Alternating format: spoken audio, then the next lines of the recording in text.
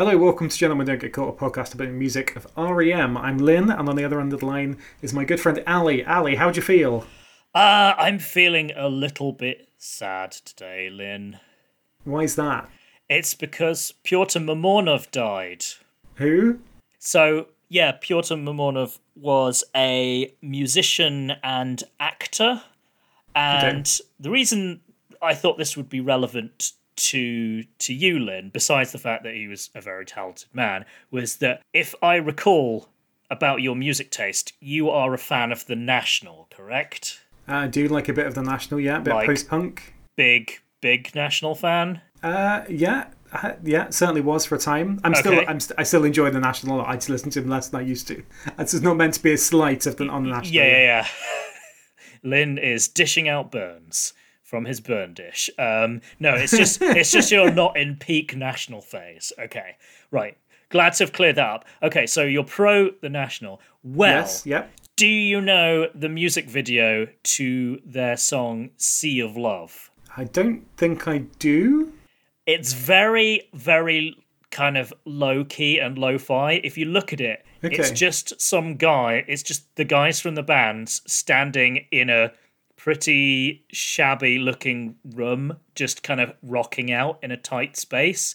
Well, that video is the spitting image that it's very, very clearly just a tribute and remake of a song by Zvuky Mu, who were the band that Pyotr Mamonov was the frontman for. Just seriously, there's even a side-by-side video on YouTube of Zvuky Mu's song, which is called Gruby Zakat, which translates as Rude Sunset next to Sea of Love. And it's just a nice tribute. So I thought, alternative rock fans, if you're into REM, there's a good chance you'll like The National, and they did this tribute to this actor, musician, who's sadly no longer with us. So that's why I'm feeling sad, Lynn.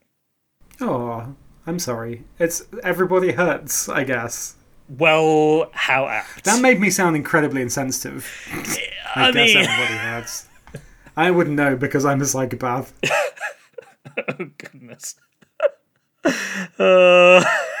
Do you really like business cards, or is that specifically American Psychopaths? See, it's been a long time since I watched the film and I've never read the book, so I have never seen the film, and I know it is a stain on my reputation as a cinephile not to have seen American Psycho, but I have seen the site where all the super business bros are stroking each other's business cards. I see. Sorry, that was unnecessary. In an even niche thing. I might edit this story out because it's going to be so boring. So, I am a big Setting fan. Expectations high. I'm a big fan of the board game A Feast for Odin. It's very good.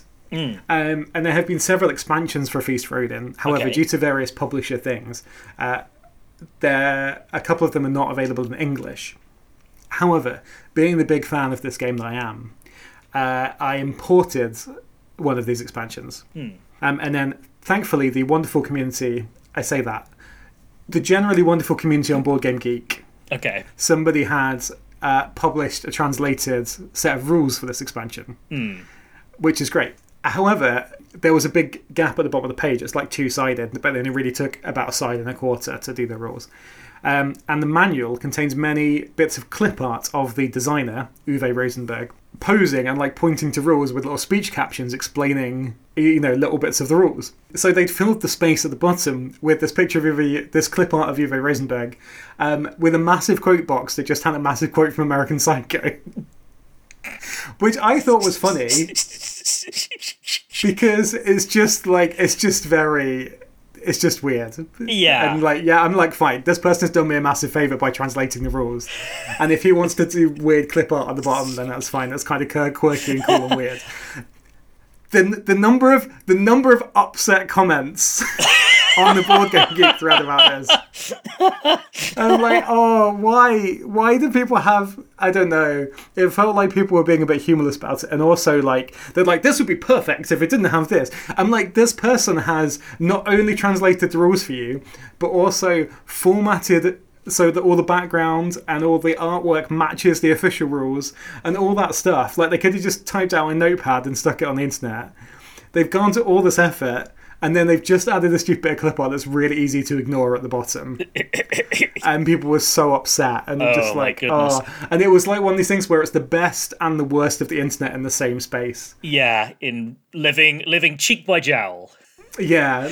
But there you go. Lynn, that has to stay in. I'm sorry, that devastating expose. I wasn't sure when you were talking about the pages, and that I was a little bit worried. I was like, I see what he means, but no, the payoff was well done, and I will be nominating you for some awards in investigative game journalism. And I don't know why they chose that American Psycho quote. It was one about the catchily named scandal, American Psycho clip art gate. Yes, exactly. It was a big long quote from American Psycho about Huey Lewis from the news. Okay. So there we go. Brought it back to some music there. Very good. You're a consummate professional. Thank you very much. And I'm so good that I can't even say the word professional. All this is to say that we're avoiding talking about the giant, mega selling elephant in the room. Yes. That is Everybody Hurts. It's all sorts of elephant. It's all sorts of mega. And neither of us really like it, and we've both been kind of dreading this moment. Yeah, exactly. For many months. many months. But it is upon us, and our fate can no longer be avoided like some, Greek tragedy about. What did you think of this song, Ali? I do not like it. No, me neither. No, you go first. No, it's just... And then I will spew bile everywhere. The thing that I've been wrestling with, really, is not so much that I don't like it, but I'm trying to understand why I don't like it so much. So, sorry, I thought you were going to say, and this just reveals my snobbery, which may be a theme of this episode, I thought you were going to say, I was just trying to understand why everyone else likes it. No, with the misanthropic subtext that has, because as we've established, you are Anglo-Cornish psycho. As we've unfortunately established. That would be a very different film, Anglo-Cornish psycho. It would, yeah. Any independent filmmakers listening, make us that film. So, I don't know. Like, I think probably when I first heard this in the 90s, I don't think I ever thought this is the best song in the world, but I have a vague recollection of thinking, like, oh yeah. And I guess I was a teenager at the time, like a fairly youngish teenager when I first heard this. Actually, possibly not even a teenager. But around that kind of time anyway, that transitional age. And and I probably thought, like, yeah, everyone does hurt sometimes. Like, yeah, that's a good point. And I think especially when you're that age and everything's very emotional and you're like, oh yeah, someone kind of gets it a bit. So I can kind of see. And his name is Michael, and he is very bald at this stage. And so I kind of get that appeal from it. It's just it's done in like, I think the thing that I really object to is a lot of what I like about REM, and a lot of their stuff is like there's a level of obtuseness, and I don't mean it in a like necessarily sometimes it feels like it's a smart way, sometimes it feels like it's a very dumb way. This feels like you're like subtly, the subtext is that you're dragging Green. Possibly, but like I kind of enjoy both. Like either one is kind of okay, and often much better than okay. But like even when as we've established over many episodes at this point. Yeah, but sometimes it's still kind of like, oh yeah, okay, there'll be something interesting in it, or like I don't really know what they were going with this, but it's kind of something to think about. And everything about this is so on the nose. It's so like moving music to tell you how you should feel. Yeah. It's not it's the classic cliche of telling, not showing, as you say. Yeah, and it's almost, even though Try Not to Breathe is a difficult song for other reasons, like when we did that episode, you were like, is it okay for a song with this subject matter and these lyrics to be this pretty? But that's at least something to like wrestle with. And this is just, everything is just like, it's so obvious. Yeah, it doesn't really require any work. It's kind of like, it feels like a brick through a plate glass window saying, this song has a very important message. Yeah, it's like the sort of musical equivalent of whatever, like Oscar bait kind of thing. Is what you have as a big emotional scene that is broad. That lots of people will be like, oh yes, didn't they do well? Big production kind of thing. And yet it doesn't really like... And like musically it's fine. It's not bad. It's not badly done. It's just... It's so straight down the line and simple. Yeah. I also randomly, especially, and we've discussed this before, like the process of like repeat listening sometimes doesn't do things favors, and it just highlights the kind of lack of just interesting little noodly bits that you don't notice the first time. It's like, no, you just notice everything. And that's it. I've just grown to hate that little like percussion talk that happens. I don't know why. It's just very annoying when you hear it multiple times. Yeah, I'm very similar to you. I'm, wrestling with my worst snobbish instincts and, probably turning into, Jack Black's character out of High Fidelity, the film version.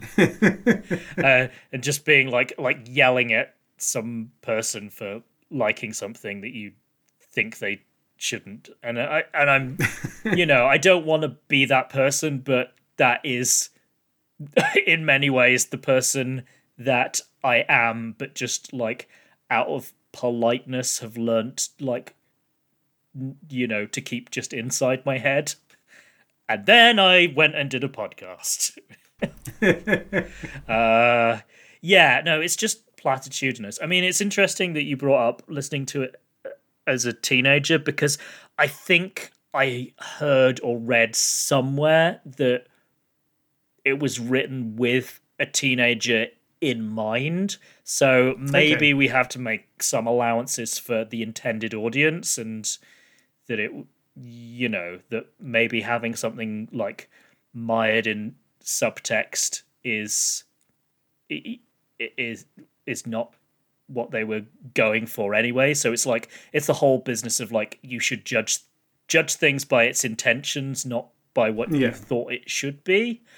But this is just not a version of REM that I like. And I think there's just like the snobbery comes in where just the fact that it was so popular as it was and still gets lots of airplay just kind of allows me to vent my snobbish, like misanthropic, like, people have no taste. And I guess maybe it sort of does, like, if it appeals to anyone, maybe it's that quite young thing. But I guess maybe it appeals to other people as well. Well, that's the thing. I have a horrible feeling that people are going to tune into this episode of the podcast more than any other, because they're just like, oh, an episode about Everybody Hurts. That's a song that I like. And then there's me just being like, haha, if you like this song, it means that you're not as sophisticated as me, which is a not a good look. I don't know for me whether it feels like a matter of sophistication. I mean, there's been plenty of times in my life where I felt sad and hurt and wanted to listen to music to accompany that, for want of a better word. But I don't think, since I was like kind of the first age that I heard it, it's been this. Like, it's stuff that's angrier, or it's stuff that, in some respects, sometimes it's stuff that's like deeply sadder and like more desperate than this. And kind of... that I find like weirdly comforting at times. Bleaker. Yeah, and stuff that is like bleaker. Yeah. And sometimes stuff that isn't bleaker, so occasionally things that are more upbeat or just weirder or angrier. You know what I mean? But like, it's... Yeah, this doesn't scratch that particular itch. Yes, it doesn't scratch any of those, kind of itches, Which brings me back round, actually. This was not intentional. I didn't have this in my notes, but I have, like, listened to Sorrow by The National on repeat. Which... Have you listened to a lot of Sorrow? I'm aware of that, but tell people who aren't about that. Oh, they did I guess it was performance art in a gallery, I think. Yes. In New York or something. That's normally where performance art happens. They played their song Sorrow on repeat for, was it 4.5 hours or something? And I don't mean that. Or 6 hours. I don't mean they played it off a record. They played it live repeatedly. Yeah. For 6 hours or something, yeah. Yeah. 5 hours, 5 or 6 hours. Yeah, which was kind of interesting because it's just like, yeah, no, I've done that, except like not with them doing it live. Like, that's quite an endurance feat to actually do that and it be good. But yeah, I mean, and that song is by no means subtle. I think it's just that the music is so much more affecting than, because the musical aspect, like, it's the two together. It's the fact that the lyrics are just very, again, I'm trying to pick words that don't have value judgments attached to them, but most words do. But just they're very, like, straightforward, and there's not a lot of subtext. And then the music is just, there's just something kind of syrupy, at least for my sensibilities, that it's kind of like it's trying to be like a warm hug, but it's a warm hug by somebody that you don't really like, who then maybe they mean well, but that's still I don't think not it's a mean song. I think it's well-meaning. No, of course. It's like, sorry, I'm super interrupty today. Carry on, sorry. Yeah, no, it's kind of like, to be honest, it feels like it's being crushed under the weight of its own good intentions. But yeah, apparently it really appeals to lots of people, so I should get over myself. Right. Do you have anything more to add? No, I was just thinking of like recommendations for sad songs, but we could do know if that would be helpful. Yes. You're welcome, dear listener. Yeah. Yeah. No, I think it is time for me to put down this shovel and go back to talking about stuff that I actually like, because I come across as less of a terrible person when I do that. And we hope that you'll join us for that. Yes, we apologise if I have insulted your feelings. I was going to say because Sweetness follows, but sadly they've put New Orleans Instrumental first, so we have to do that. Ruining our plans again, REM. Ruining the segue. Ruining. Oh. It's okay. On that note of crushed disappointment, we leave you. Thanks very much for listening. Bye. Bye. Turn on narrator. Toggle switch on. gdgcpodcast@gmail.com. Okay, so you're asking me how I feel.